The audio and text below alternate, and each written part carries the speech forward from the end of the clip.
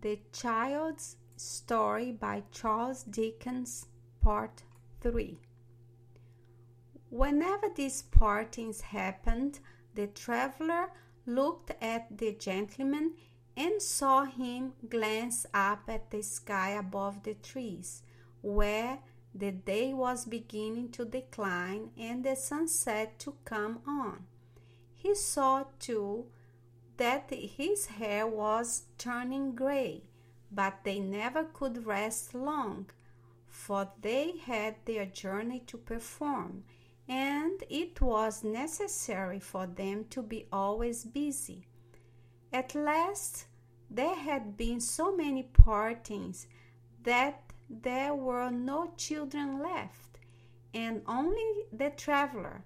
The gentleman and the lady went up on their way in company, and now the wood was yellow and now brown, and the leaves even of the forest trees began to fall.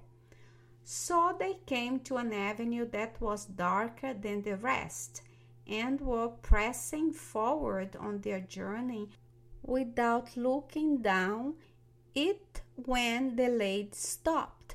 "My husband," said the lady, "I am called." They listened, and they heard a voice a long way down the avenue say, "Mother, mother."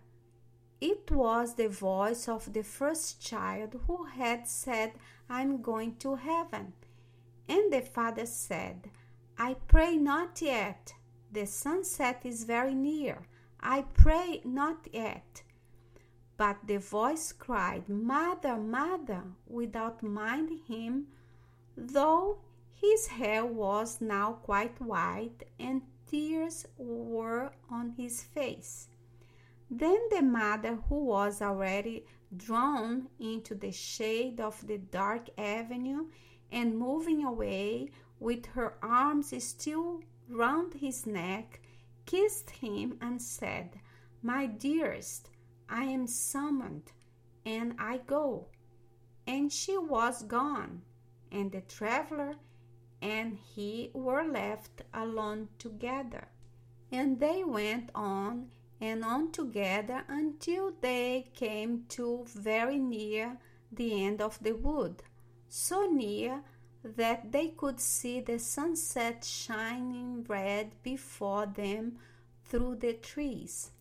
Yet once more, while he broke his way among the branches, the traveler lost his friend.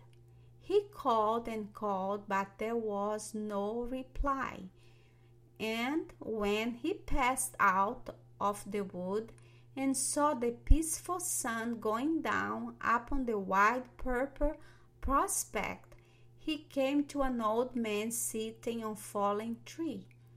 So he said to the old man, "What do you do here?" And the old man said with a calm smile, "I am always remembering. Come and remember with me." So the traveler sat down by the side of that old man, face to face with the serene sunset, and all his friends came softly back and stood around him. The beautiful child, the handsome boy, the young man in love, the father, mother, and children, every one of them was there, and he had lost nothing. So he loved them all, and was kind and forbearing with them all, and was always pleased to watch them all, and they all honored and loved him. And I think the traveler must be yourself, dear grandfather, because this is what you do to us, and what we do to you.